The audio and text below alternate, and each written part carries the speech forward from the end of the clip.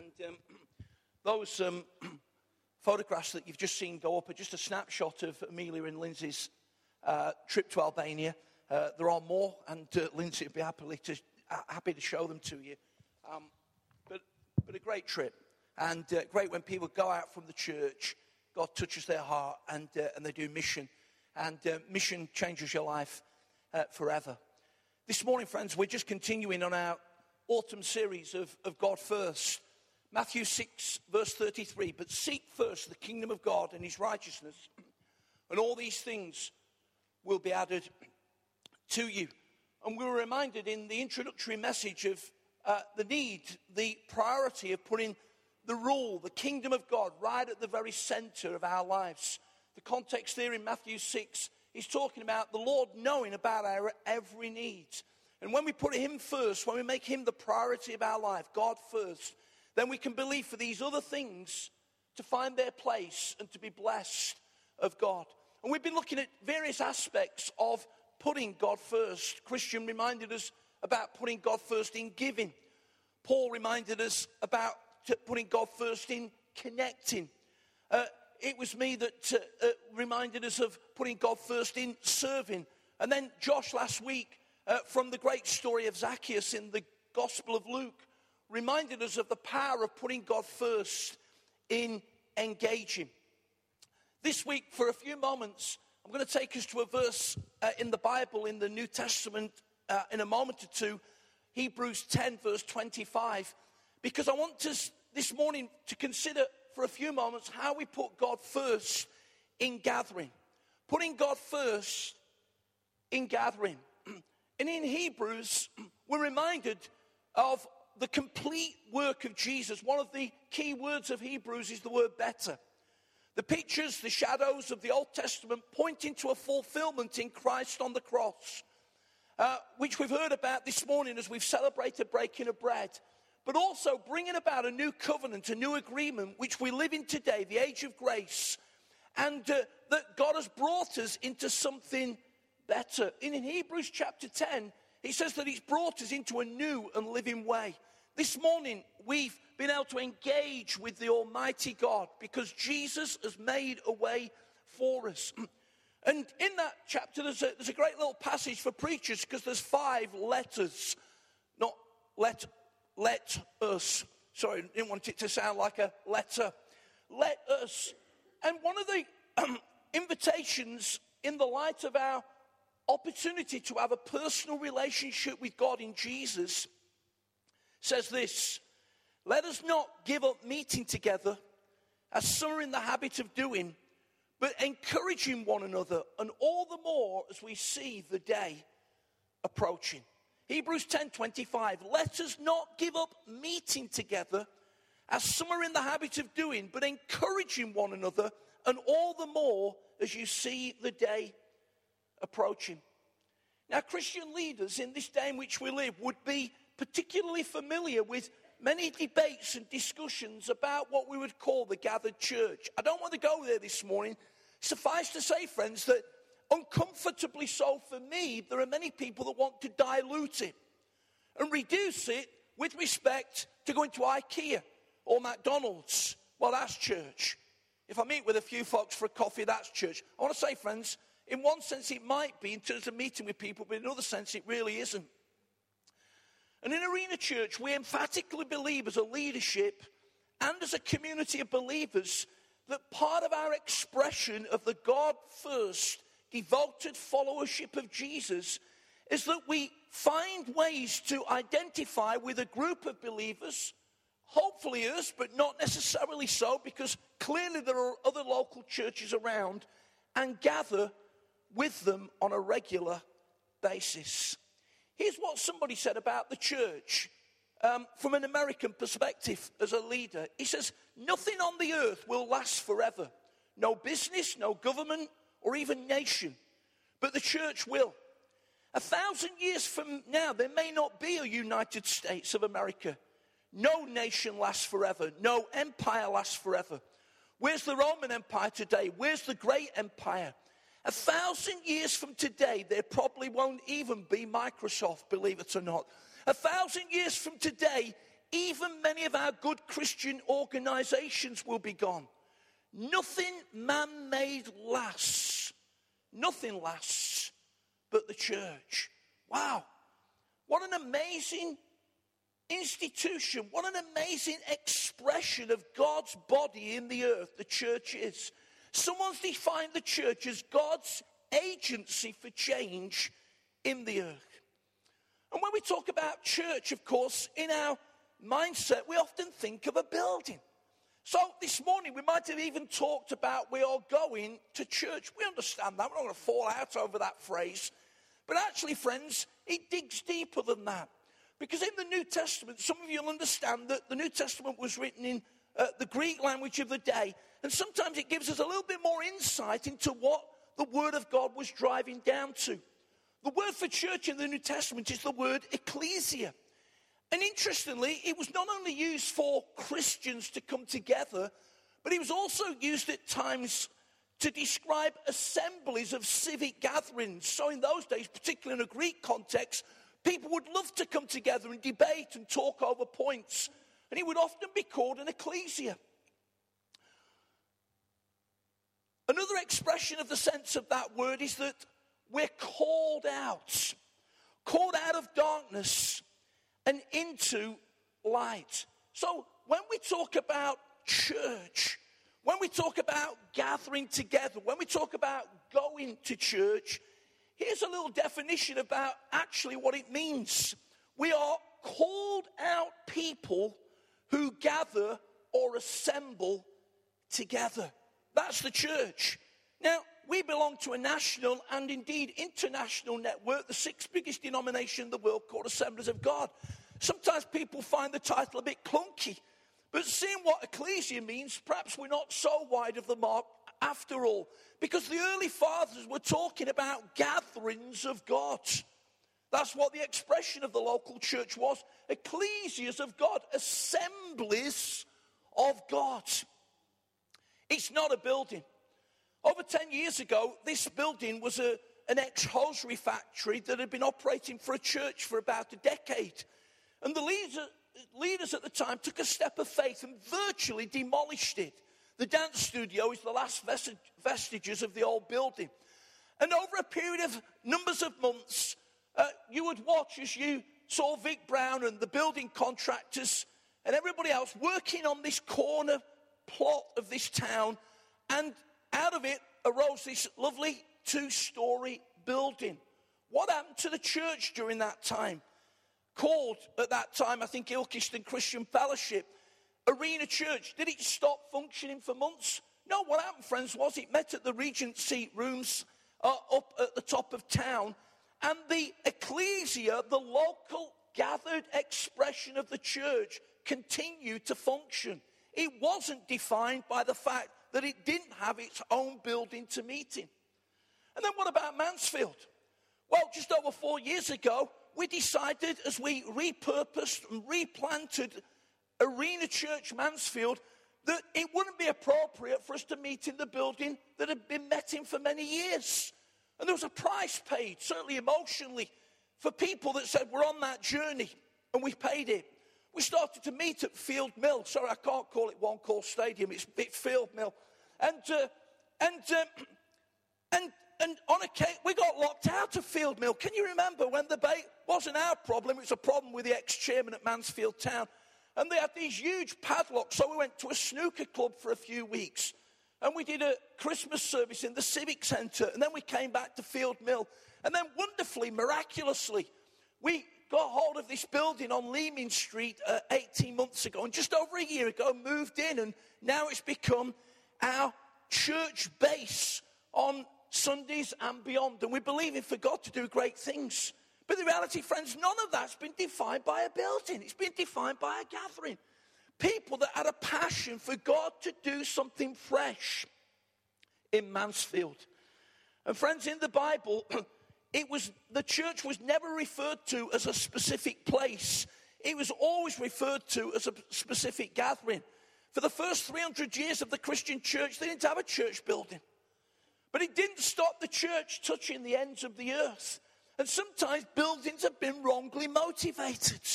They've been built for the glory of man, not the glory of God. They've been built so, we can house his presence there. But the reality is that God comes to gatherings of people. You say, well, don't you respect the buildings? We absolutely do. We take our responsibility to steward these buildings very, very seriously. We're so thankful that we've got a great building here and we've got a great building in Mansfield where people can gather to. I mean, imagine all these cars being on your street this morning and everybody trying to get in your living room. It wouldn't work. The neighbours would be going ballistic. It's a convenient place for us to come to where we gather. But please, maybe you're on a journey to faith and say, well, this doesn't seem much like a church. Well, that's okay. It's a building. That's all it is. It's a building which we honour, and which we respect, and which we treat in an appropriate way. But what makes the church this morning is when we began to worship God and sing his praises and pray and break bread and gather together. And something happened in the atmosphere that was God's. That's the church. That's the church. And I want to encourage us, friends, this morning as we put God first, to continually put the church as part of our gathered commitment. Now, church sometimes has had a bad press. Here's what somebody wrote about soap. I was forced to wash as a child. All people who wash are hypocrites. They think they're cleaner than everybody else. There are so many different kinds of soap, I can't decide which one is the best for me. I used to wash, but I got bored and stopped doing it. I only wash on special occasions like Christmas and Easter. Well, none of my friends wash. I have had a few friends like that, but I'll start washing when they get older and dirtier. I don't have time to wash. The bathroom is never warm enough in winter or cool enough in summer. The people who make soap are only after your money. It sounds rather familiar, doesn't it? Because for soap, put church. But I want to tell you, friends, I said this very carefully. I'm proud to belong to the church of Jesus Christ. It's an amazing thing, friends. Did you realize, friends, that the church has two expressions? It has the church local, Arena Church, Mansfield, and Ilkeston. But there are 10 million local churches in the earth. Isn't that fantastic? Some of you have been to Africa. There's 1,000 on one street. You've never seen so many churches in your life. And the titles of the churches get more and more exotic. They go on forever. But there's one church as well, the Universal Church. And it pulls itself together in an amazing way. I want to say, friends, the church in the earth is incredible. Here's what Archbishop Justin Welby said recently. The local church is not a business, but it's a family that expresses help to others. There are 2,000 food banks in the UK, and 99% of them are run by local churches. The church is involved in education, chaplaincy, bereavement, help, missional contexts that go on again and again and again. The church is now doing more for people than any time since the welfare state was first started. And listen to this. Justin Welby says, and what it does is meaningless if God does not exist. You see, the expression of the local church to go and grow and to love and serve its communities, because we're simply, friends, the living expression of Jesus Christ, the same yesterday, today, and forever. Church, please don't go on strike, because it'd be mayhem. It really would. If the church went on strike tomorrow for an increase in pay, it would be mayhem. All over the country, friends, hurting people would feel the impact of the church pulling back on its mission. And Jesus loves the church, and he gave himself for it. And he gave it so that we might have the blessings of belonging to it. And gathering on occasions is a great opportunity for us to identify we put in God first. Now, I've heard all the stories, and here's how some of them go. I don't have to go to church to be a Christian. And people get so passionate about it. Folks are almost looking for what verse it is in the Bible. It's not there. It's not there. And then I get my church from God TV. Tuning in rather than turning out. Well, you might get something from it, but you're not going to get the whole package. And then what about this? God's told me to take a time out. Well, with respect, friends, that phrase comes from American sport. It's normally very brief, and then the coach tells them to get back in there.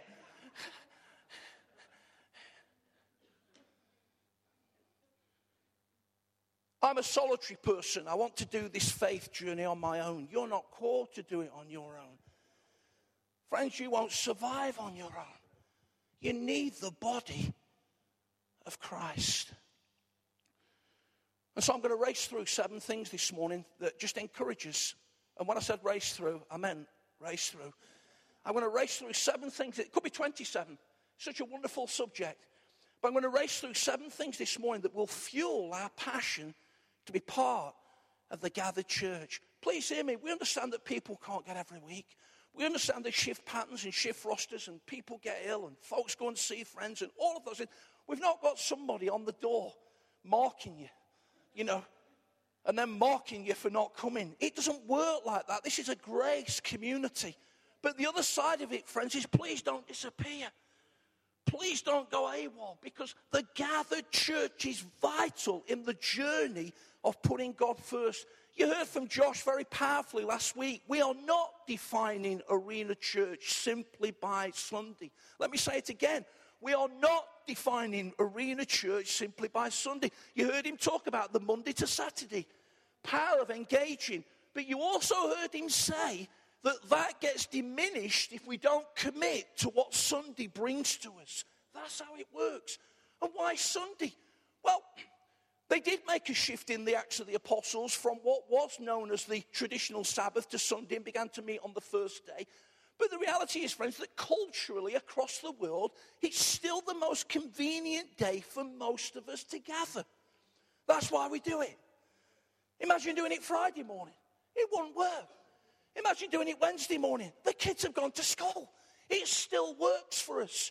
And we understand in a 24/7 fluid society that that's become more of an issue to many people with regard to their work patterns. We get that. But this is still the most convenient time for us to gather. So here we go. Number 1, it brings a life source. Gathering brings a life source.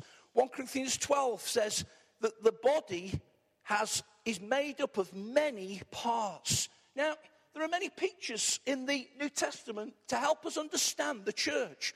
The church is described as a bride, making itself beautiful. The church is described as an army, fit for battle. The church is described as a family.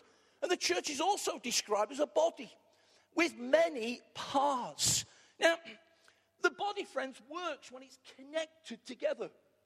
We could go to a song there, couldn't we? Knee, bone, connect. No, we won't do it.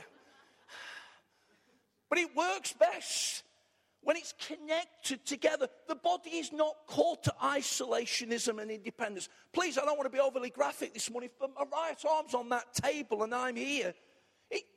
It doesn't work. It just doesn't work. And you are not called to be connected from the body. Here's what I hear some people say, well, I don't think I've got any contribution to make to the body. I mean, I see those gifted musicians on the platform. I could never be on a platform. Nobody's asking you to be on a platform. And I don't think I've got anything to do. Here's what Corinthians says. Corinthians says that the weaker members of the body are all the more less indispensable. In other words, you may not feel you've got a lot to offer, but what you have got to offer is absolutely vital to make the body work. You know, I'm so thankful, friends, that in Arena Church, by God's grace, we've really sought to empower the body. I mentioned it this week in Weekly News, just a couple of teams, but we could have gone on and on. All across the room, people finding different expressions of the body. It's how it's meant to be. Listen, spiritual decline always and inevitably is linked with estrangement from body life. Pastor Collins here, he'll tell you out of his rich experience over years that when people disappear from their connection to the body, it almost inevitably works out in their spiritual situation and passion before God. It's how it works. But if you'll gather together, it'll be an amazing life source. And God will bless us. Not just for what you can get, that's okay, but for what you can give. 2, gathering because it empowers maturity. Ephesians 4:13, it says, becoming mature. Why was the New Testament written? For me, the overriding reason that the New Testament of the Bible was written is so that the church might come to maturity. That we might grow up. That we might be all that God's called us to be. That we might put on weight. Not well, as much as you like in the spiritual terms. That we might develop muscle. That we might grow in height. That we might not be a kindergarten where lots of little kiddies are running around squabbling, but we might be the people of God, growing to maturity that have an impact for God's glory and for his praise. Number 3, gathering shows solidarity. In that Hebrews context that I brought to you at the beginning of the message, in the previous verse, it talks about spurring one another on. You ever come to church and you felt a bit down? You felt a bit absorbed, you felt a bit preoccupied, and somebody just comes up to you and spurs you on. You think, wow, didn't get much from the preacher this morning, but that person's just really spurred me on. There was an old man that went to church every week, never missed the gathering, and sadly, in old age, he becomes stone deaf. And there was a neighbor that lived near him that used to see him go to church every week, and cynically, one day, the neighbor says to him, what's the point of you going to church every week? You can't even hear a thing. And smiling, the old man replied, that may be so, but what I want to do every week is to show which side I'm on. Isn't that incredible? To show which side I'm on. You see, you can watch the football on the telly, but people gather at grounds. You can do your politics at home, but people gather at conferences. This afternoon, friends, the Mancunian derby is going to be all over the place, but people are going to make their way to the Etihad Stadium as well because they want to gather. And not only that, people are going to sit in pubs because they want to gather. And the reality is that people like to gather. And us under the cause of Christ, friends, are called to gather. You see, it's something we do. We show solidarity. If I can quote the line of an old hymn in reference to the dear deaf man that gave his riposte, we are on the Lord's side. Saviour, we are thine. Thine means yours if you're under 30.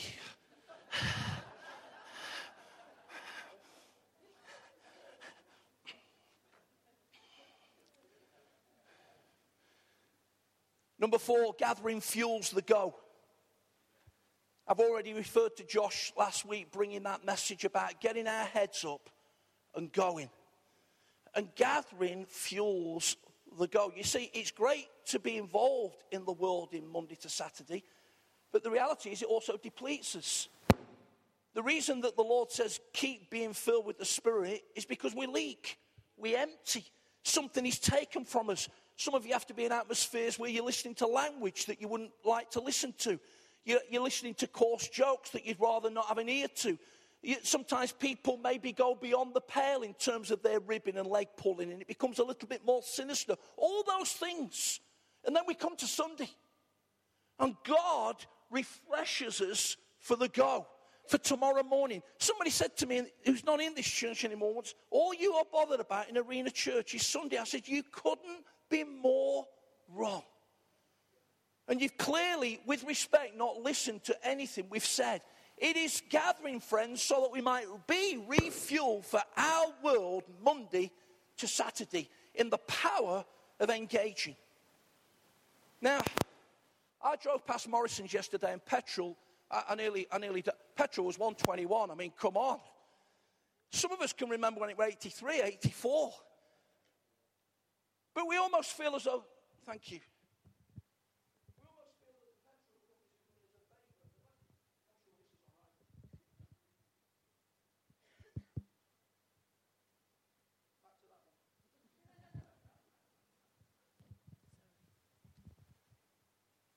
let me tell you, it's not come down as much as it should because oil prices have absolutely plummeted, But I say all that because, I only put 20 quid's worth in the other day, and the thing went up a lot further than what it's been doing.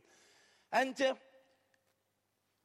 about a year or so ago, perhaps a bit more, when the prices were 138, 142, 144, the RAC did a report, and they said that an unprecedented demand of people that were breaking down on the roads and the motorways because they'd run out of petrol. The psychology was, the more I put it off, the less it had hurt me.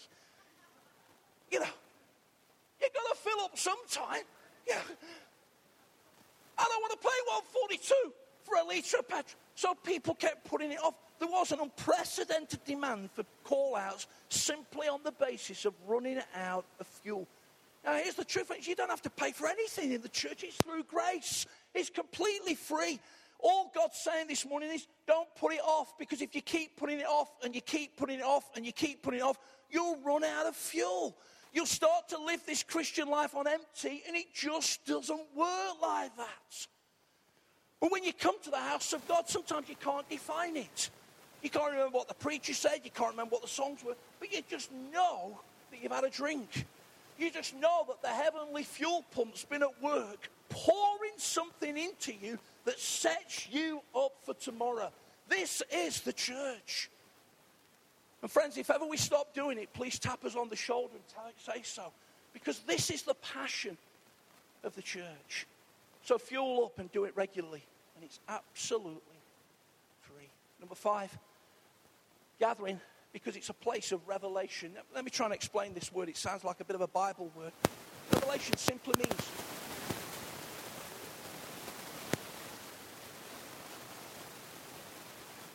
revelation seems to be, it simply means an unveiling and an uncovering. I'm going to try and keep going with this, even though someone's trying to kill me with guns, but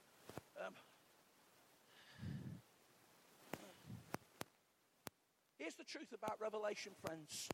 God wants to be known. And God wants us to know him. And listen, and God wants us to know him more and more. Some people believe that God is distant, that God plays hide and seek, that God plays games. He doesn't. The Bible says that if you will seek me, you will find me. When you seek me with all of your heart. But when the people of God reach out this morning and say they're desperate for the presence of God and they long for him, God always comes. And the journey of our discipleship, friends, is that God wants us to know him more and more and more. And when we come together, something happens. Something happens in a gathering. Now, we're not defining our spirituality by the gathering. You've already heard me say that at least 3 times. But there are things that God does in the gathering that he doesn't do anywhere else. I defy you to create the atmosphere we have had in this meeting this morning when you're singing in the shower tomorrow. It just won't work. It just won't work. Now, please sing in the shower and make melody to the Lord. But the reality is people coming together from their world, worshiping the Lord, God comes. And God reveal himself more and more and more. And I want to say to people that are on the journey of faith, God wants you to know him, and he wants you to know him more and more. And I want to say to people this morning that have done this thousands of times, because you've been believers 30 or 40 years, there is still more. There is still more. You know, I don't say it with any boast, but because I come with a heart every week to receive, I'm never disappointed. Sometimes it's a sentence. Sometimes it's the framework of the message. Sometimes it's a prayer. Whatever it is, things coming out and just minister and bring an increasing revealing of who God is. Very briefly, gathering to obtain mercy. James chapter 2 and verse 13 says that mercy triumphs over judgment. And the fact is that we're all frail vessels on the journey that sometimes get it wrong. Not deliberately getting it wrong, but getting it wrong because we're human. And friends, this is a place of forgiveness and cleansing and renewing. It's a place where mistakes aren't rubbed in but rubbed out.